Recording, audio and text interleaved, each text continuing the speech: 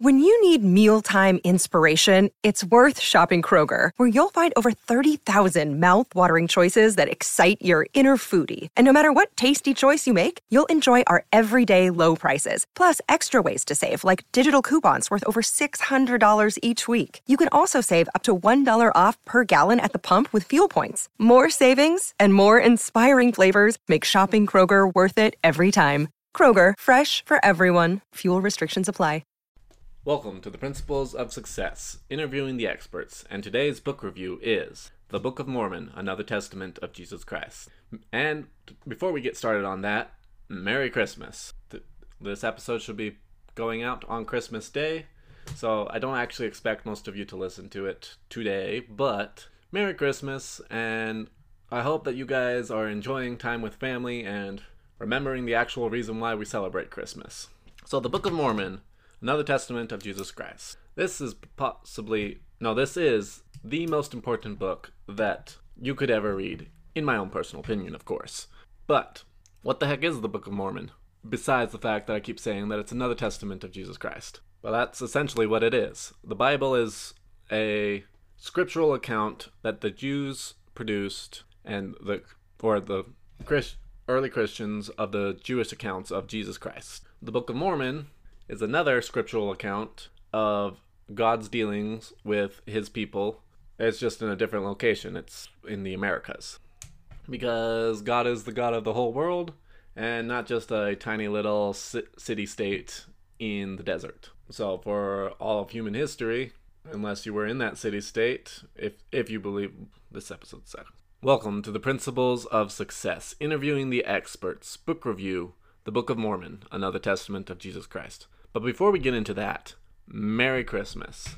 This episode is coming out on Christmas Day, so I don't actually expect most of you to be listening to it on that day, but hopefully you're enjoying time with your family and remembering the actual reason why we celebrate Christmas.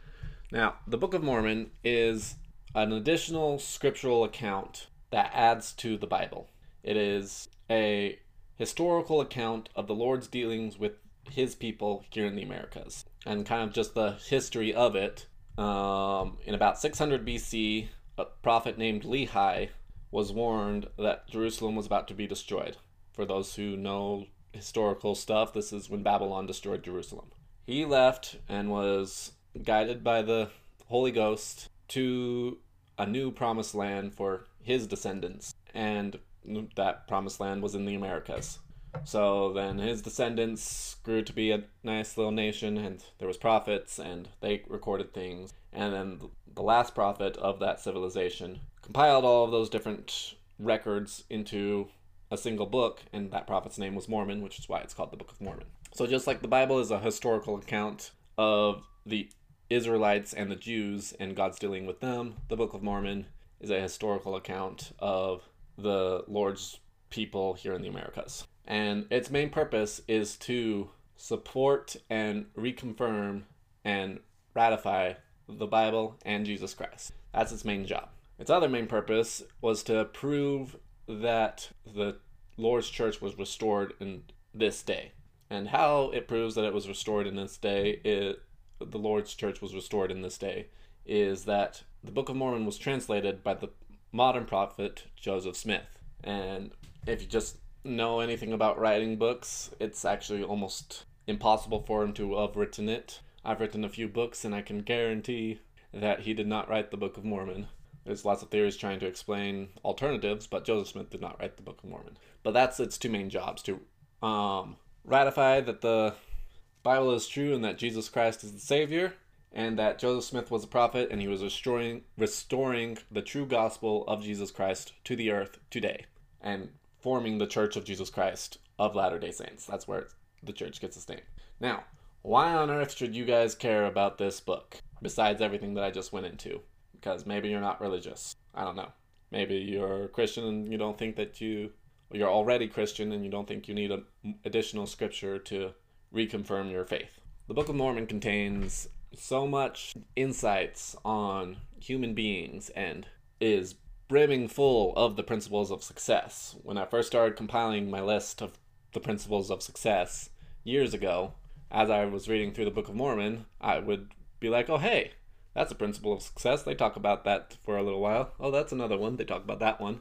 So if you want to be successful and you want a good book to read that will help you be successful, the Book of Mormon is a great book to read. And I just talked about the history of the Book of Mormon. I haven't even talked about the substance of the Book of Mormon yet. The first part of the Book of Mormon I did kind of go into, and it's talking about Lehi and his children and their dealings with Heavenly Father as they make their way from Jerusalem to the New World. Nephi's brothers rebel, and it kind of creates two different nations, one called the Nephites and one called the Lamanites.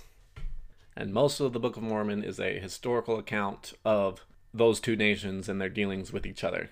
So there's sections where kings are talking about important life matters before they essentially die. He was retiring.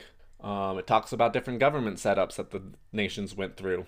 It talks about not becoming too greedy. It talks about wars. There's lots of wars in the Book of Mormon. Part of the reason for that is because the Book of Mormon was written for our day, and we live in a very war-oriented world. So lots of wars, lots of principles of freedom in there, lots of principles of governing oneself and governing bodies.